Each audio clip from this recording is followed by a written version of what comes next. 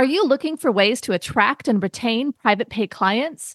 Thrizer is a payment platform for therapists built to help clients automatically tap into their out-of-network benefits and save on therapy up front.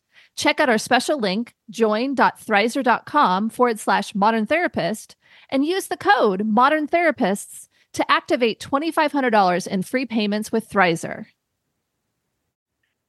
Therapy Notes, the #1 trusted EHR among mental health professionals, just keeps getting better and better. With legendary customer support 24 hours a day, 7 days a week, they're giving you all the tools you need to succeed, whether you're a solo clinician or a group practice. Try them free for 2 months using promo code MODERN today. You're listening to the Modern Therapist Survival Guide, where therapists live, breathe, and practice as human beings. To support you as a whole person and a therapist, here are your hosts, Curt Widhelm and Katie Vernoy. Welcome back to the Modern Therapist Survival Guide. I'm Curt Widhelm with Katie Vernoy, and today we're talking about the bottom rung on Maslow's hierarchy of needs for building a therapy practice. And that is where we practice, the shelter of the work that we do.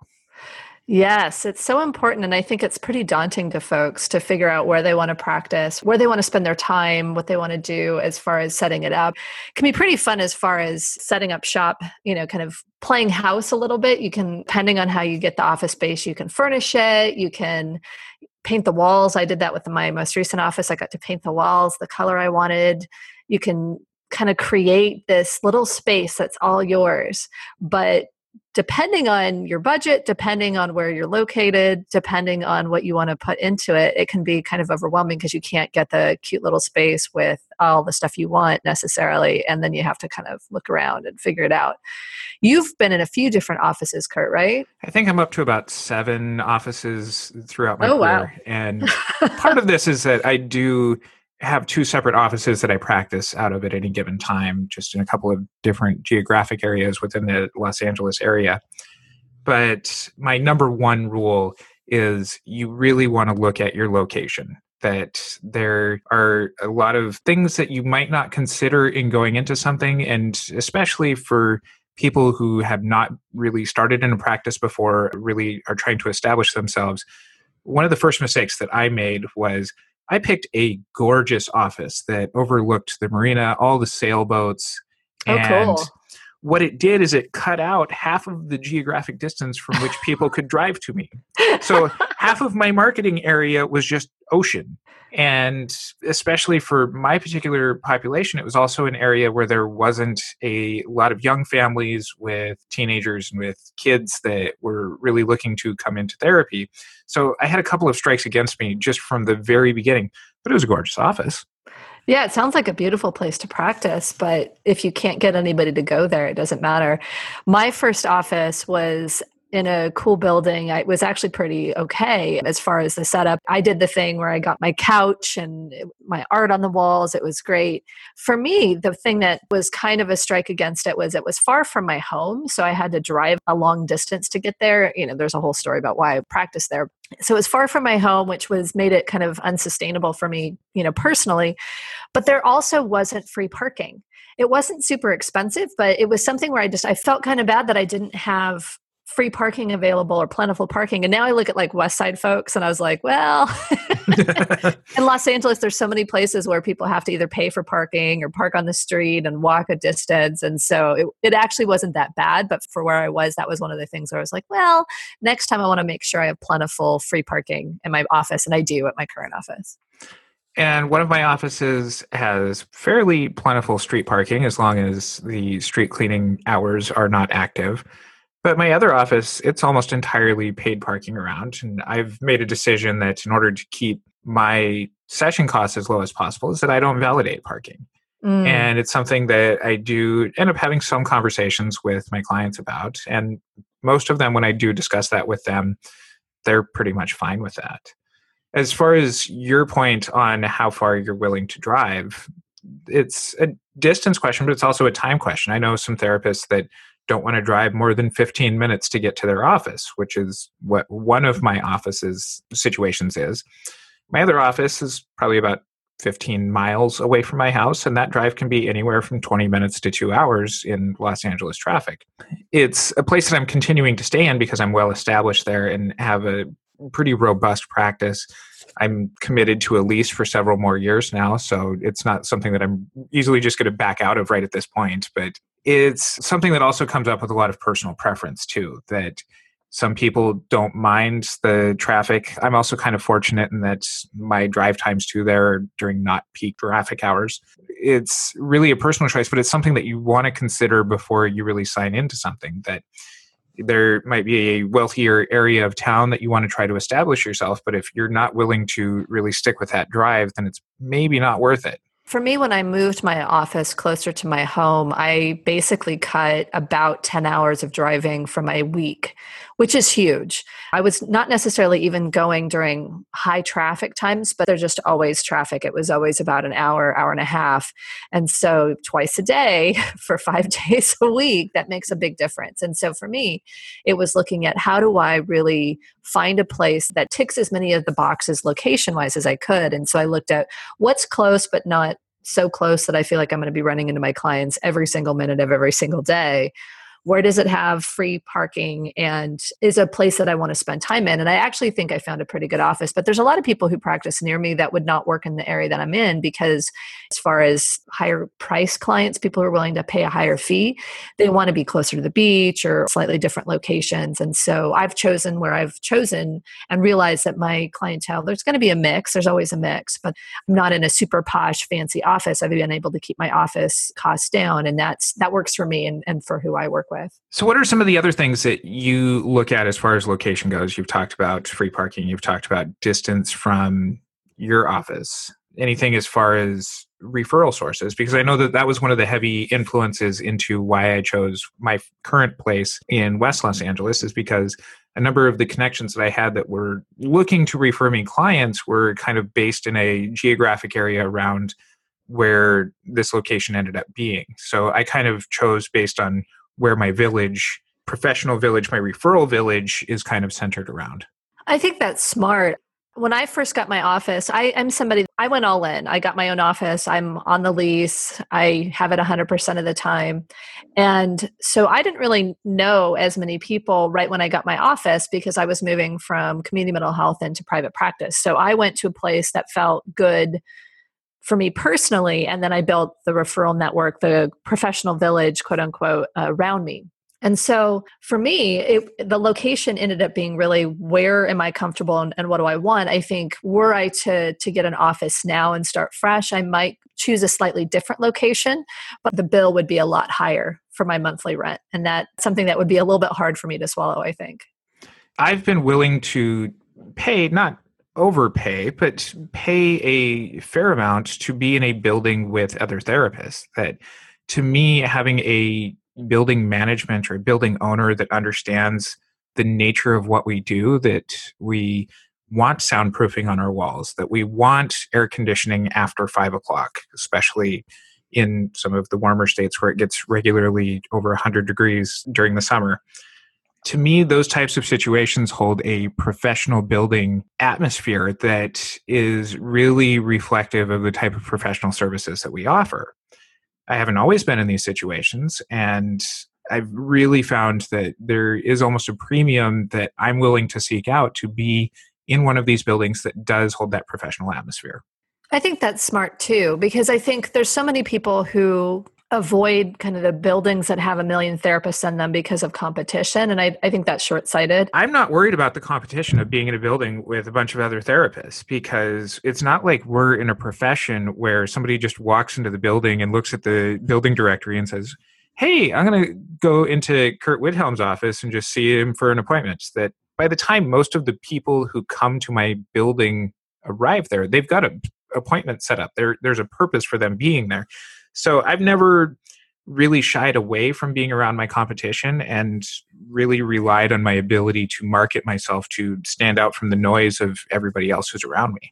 That's so true, because I think when you find an office space that is welcoming to therapists as well as therapy clients, it can be a boon. I actually have been in an office building before where the property manager didn't get therapist need to a certain extent, but there was mental health stigma that I was feeling like they were kind of worried about the clients coming in and what they were going to be going through. And it's like the people in our office, in the whole building, the therapists are not seeing high intensity cases. We're seeing kind of typical cases, but the property manager had this stigma going on. And so we always felt like a little protective of our clients. There's also a professional atmosphere too that we're looking at, that when we had been seeking out one of our offices before we had really found it, we had approached a real estate agent with looking for office space for us. And he returned several hundred different locations that were with us, but one of the things that we immediately ruled out was anything in a strip mall was immediately gone. That, we're not Better Call Saul trying to establish kind of a professional practice right next to a nail salon, that we do hold ourselves to looking and most of the time acting professionally. Yes, yes.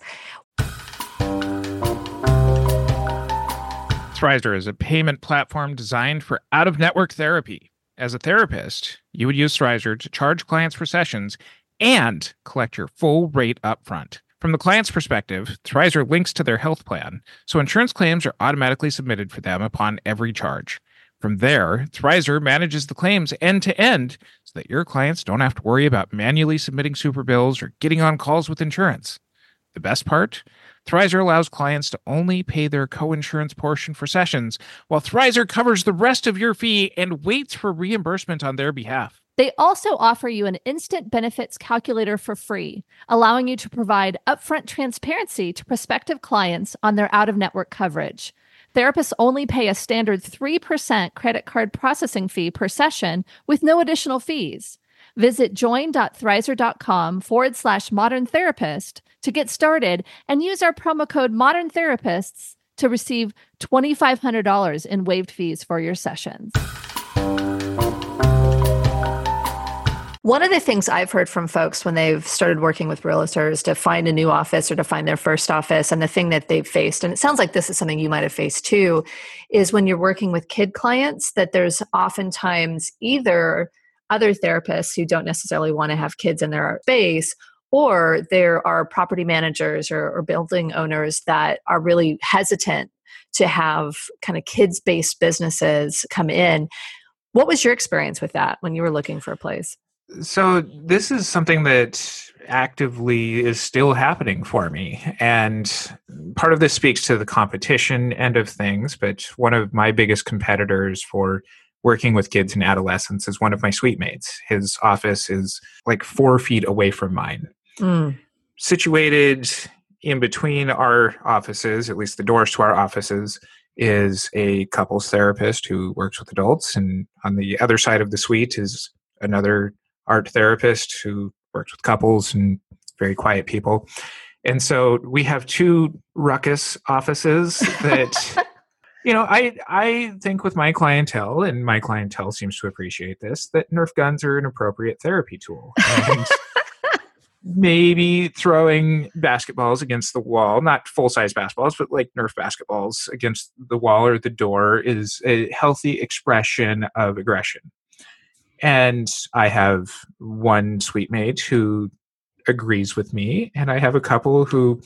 we have respectful conversations about the type of clientele that we need to be aware of. So it's something where it's not like my population has changed since we signed our lease, and we all get along. We're all very friendly with each other, but we're adults and we have to have good conversations about it. And it's sometimes something that I can even turn back to my clients and be like, okay, my suite mates are talking about the noise that we're making, and to really model for kids that it's something to be respectful and mindful about. And I've been able to turn that into learning lessons too, but sometimes just being around those kids situations can really impact what you do. I have a friend, her office is situated in between 2 pediatric dentist offices. And she works a lot with trauma, and she works a lot with eating disorders and really deep, impactful work that is broken up several times a day by screaming children on either side of her. Oh no. Oh no. That's really hard. Yeah. I like that you're talking about these kind of respectful conversations and that piece, because I think that's another thing that we don't necessarily think about when we're getting office, especially with other people or when we have neighbors that might be making noise or that kind of stuff. I think it's something where we really have to use all of our skills and put on our professional business faces and say, okay, let's all get along. Let's figure out how we can navigate through this. But if you can avoid it, and not be next to the pediatric dentist office, or that might be something to be aware of going in. My beautiful office on the marina. This was somebody who moved in after I was already established there, but somebody moved in right underneath me who is a movie editor for action films.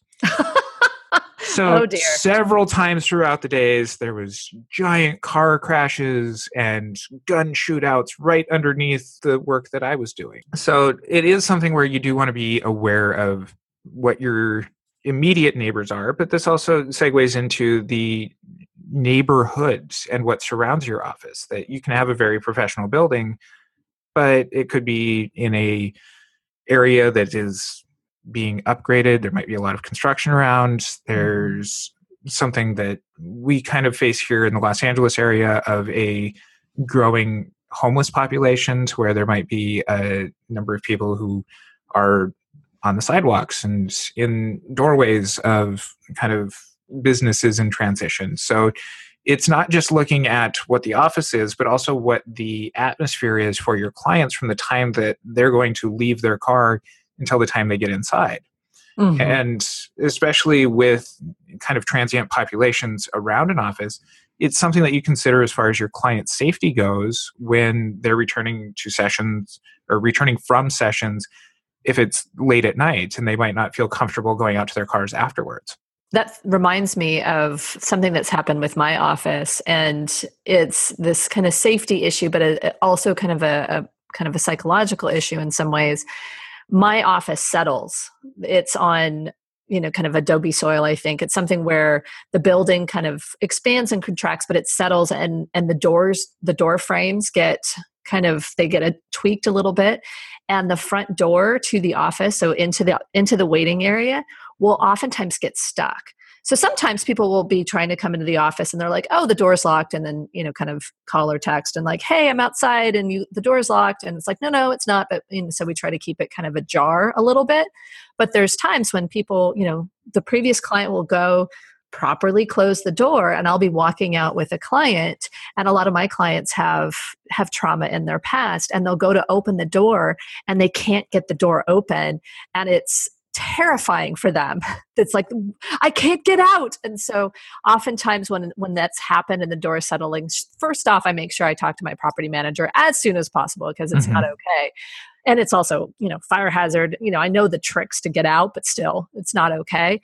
But I also try to make sure that I'm walking them to my own door to get out of the building so that they can, I can make sure that we can navigate through that door properly. But I think for me, with a building that's a little bit older, with a building that is undergoing repairs now and again, I find that I have to be in constant communication with my property manager so that I can make sure that my clients have a decent experience, that they're not, going into bathrooms that are overflowing, that they're not getting, stuck in my office, that they're not, having those problems. And so I think, really making sure that we're taking care of those conversations with our property manager, with our neighbors, that kind of stuff, I think is important. One of the things to consider too is when you're moving into a new space is if you have any say at all in what the layout of the office or the suite might be. And I've been in situations where I've signed on to a new lease as the building was kind of undergoing some upgrades anyway. And so what the building had allowed for myself and my suite mates to do was they gave us a construction allowance to redesign our suite. That's cool. So we were able to have them knock down walls. We were have them put new walls in where we wanted them to. We were able to pick out the flooring. And it was really awesome because we got to have our input on pretty much everything. One of the conversations that we had was having a separate entrance for the therapist versus the clients.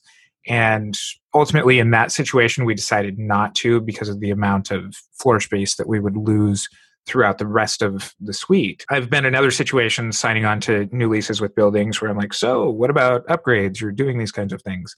And the building managers or the property managers have said, well, it's going to cost you. And you have to use our contractors. Awesome.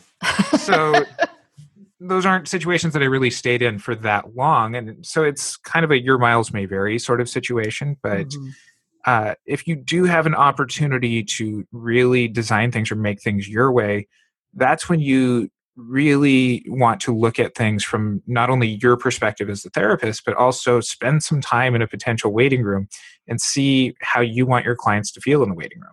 Yeah, that's really a good point, because I think I've not had the opportunity to do the build out, designing the office, but I've certainly sat in a waiting room as a colleague, as a client, and I've also had my own offices. And I think that there's a lot that you can do when you get to design the space. And I think for me, I always try to figure out what are the most important amenities to include. Some people don't have, just based on the office, they don't have a waiting area. And so, clients are coming and knocking on the actual, treatment room door. So it sounds like you guys really wanted to make sure there was a waiting area. Do you have a call light system, which adding later is something that ends up costing a pretty penny oftentimes, but if you're building out anyway, the wiring's not that complicated.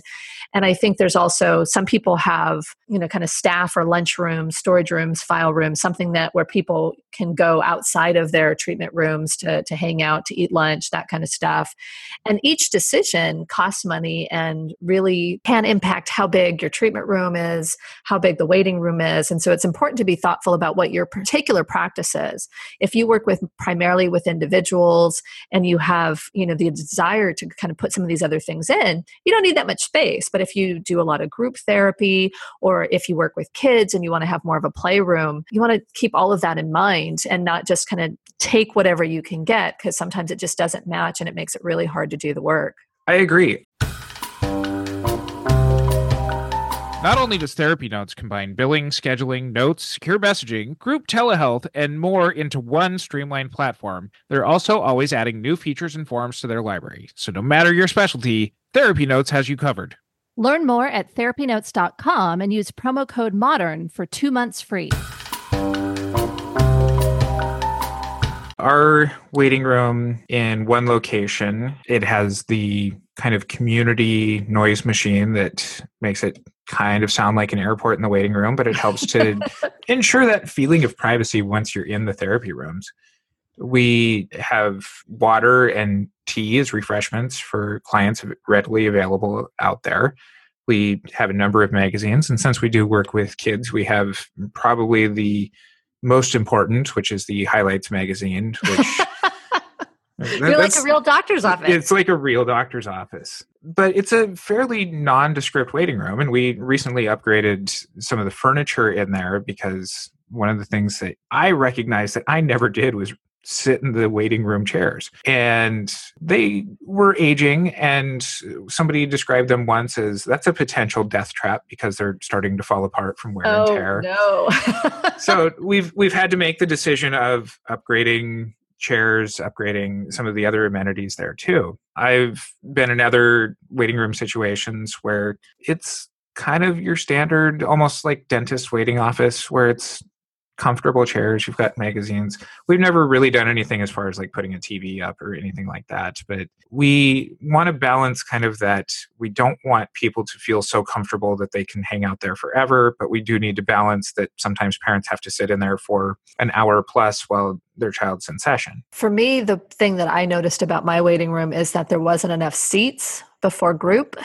So I oftentimes, I think my group clients were able to adjust. A lot of them would come like right at group time so that they weren't stuck kind of standing in this little waiting area. But I think it is important to think about the family member experience, the people who might come a little early or have something to do later. Like, are the seats comfortable? Is there something for them to do? Is it going to feel awkward and uncomfortable for the people that are hanging out if they're a little bit early or there's, kind of therapists running late or that kind of thing? I think that's a good point.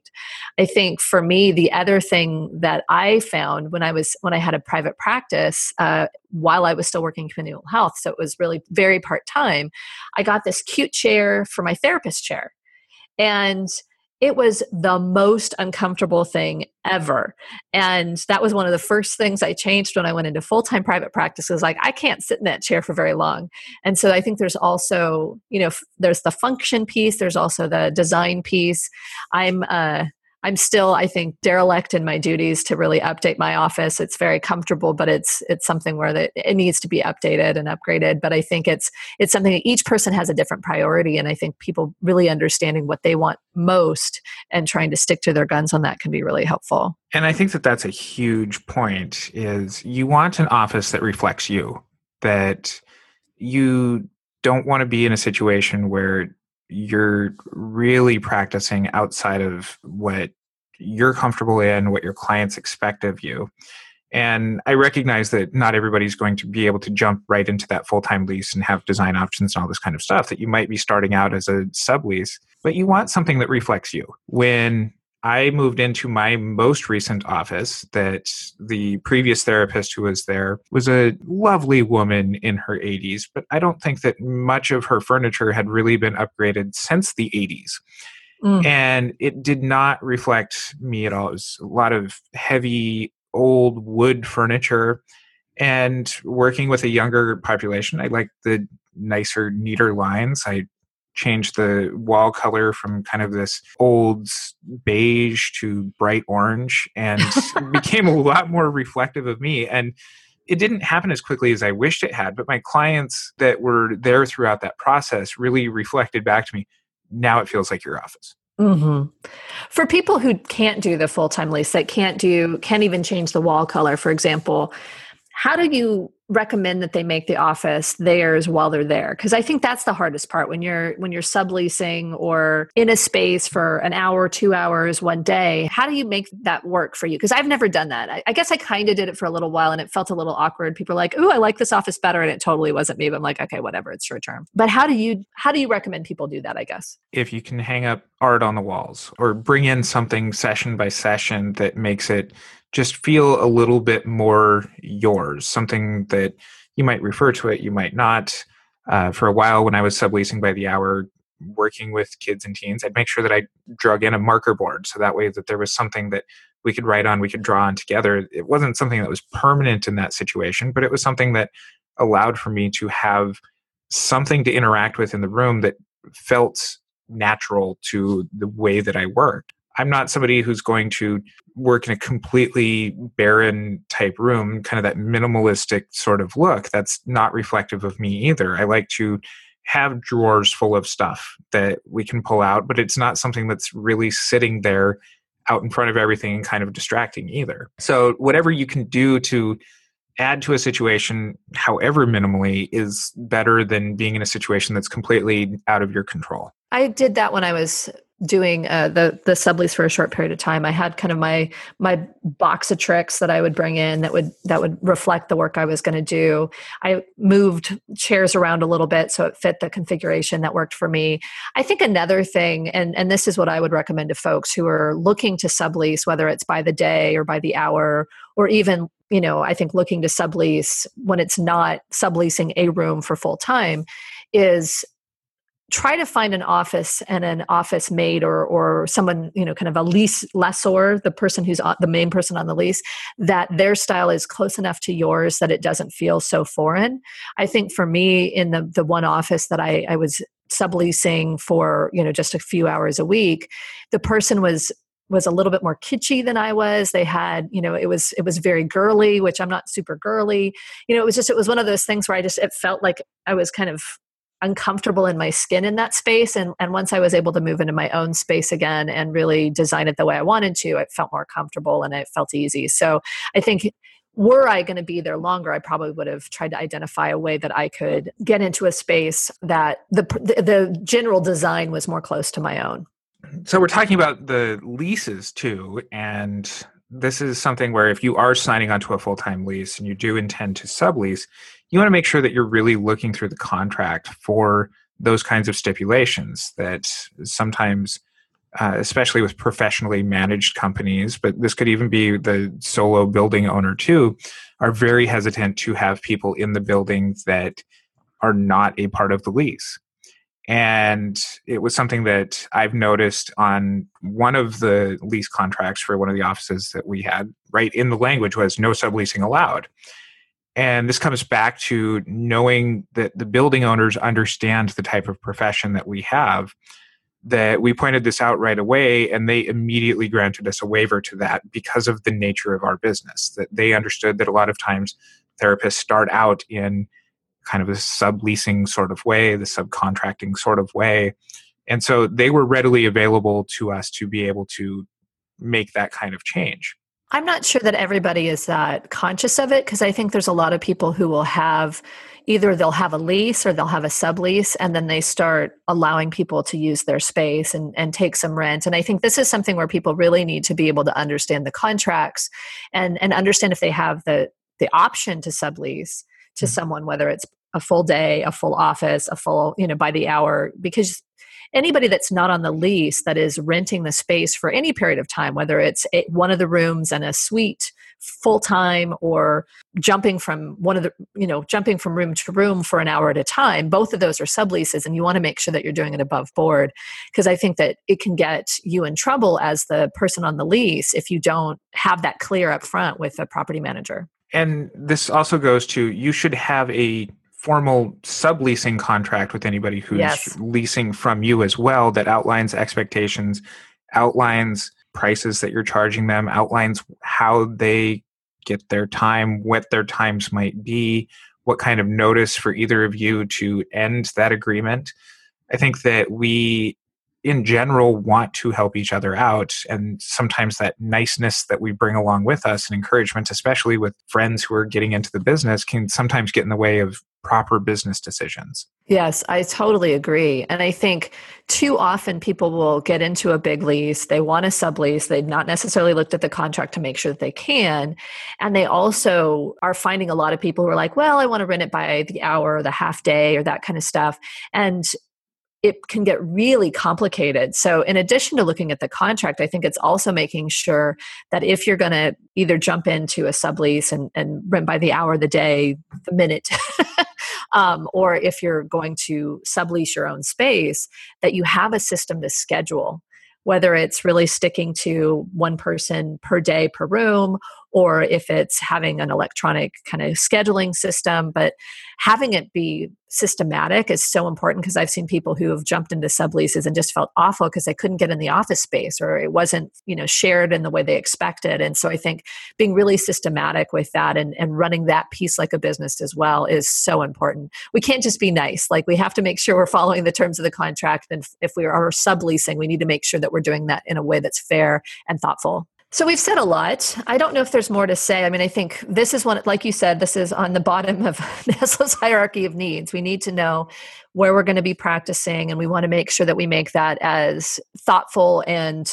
comfortable for us as we can. We want to make sure that we're aware of the things we've agreed to. But in truth, in the long run, a couple of chairs, a safe space, confidential space is really all you need. But if you're thinking that you're going to really dig in, you want to consider some of these other things as well. Check out our show notes for information about this show, and check out show notes for our other shows to find resources that we reference during our shows. Check out our social media. For therapists, you can join our Modern Therapist Survival Guide group on Facebook and connect with us more regularly throughout the week, and our website at mtsgpodcast.com. While you're on our website, check out our live events that are coming up as well. We have a law and ethics workshop coming up in May in the Los Angeles area, the personal branding of you, and our very exciting Therapy Reimagined conference coming up in October, where we're going to cover 14 CEUs over the course of 2 days on all sorts of things dealing with the profession of being a therapist. And until next time, I'm Curt Widhelm with Katie Vernoy. Thank you for listening to the Modern Therapist Survival Guide. Learn more about who we are and what we do at mtsgpodcast.com. You can also join us on Facebook and Twitter. And please don't forget to subscribe so you don't miss any of our episodes. Remember to check out Thrizer. They are passionate about making out-of-network therapy work for everyone. Clients save upfront on therapy while therapists earn their full rate. Get started in minutes on join.thrizer.com/modern therapist and use the promo code Modern Therapists and receive $2,500 in waived fees for your sessions. Thanks so much to our partner, Therapy Notes, the highest rated practice management solution for behavioral health.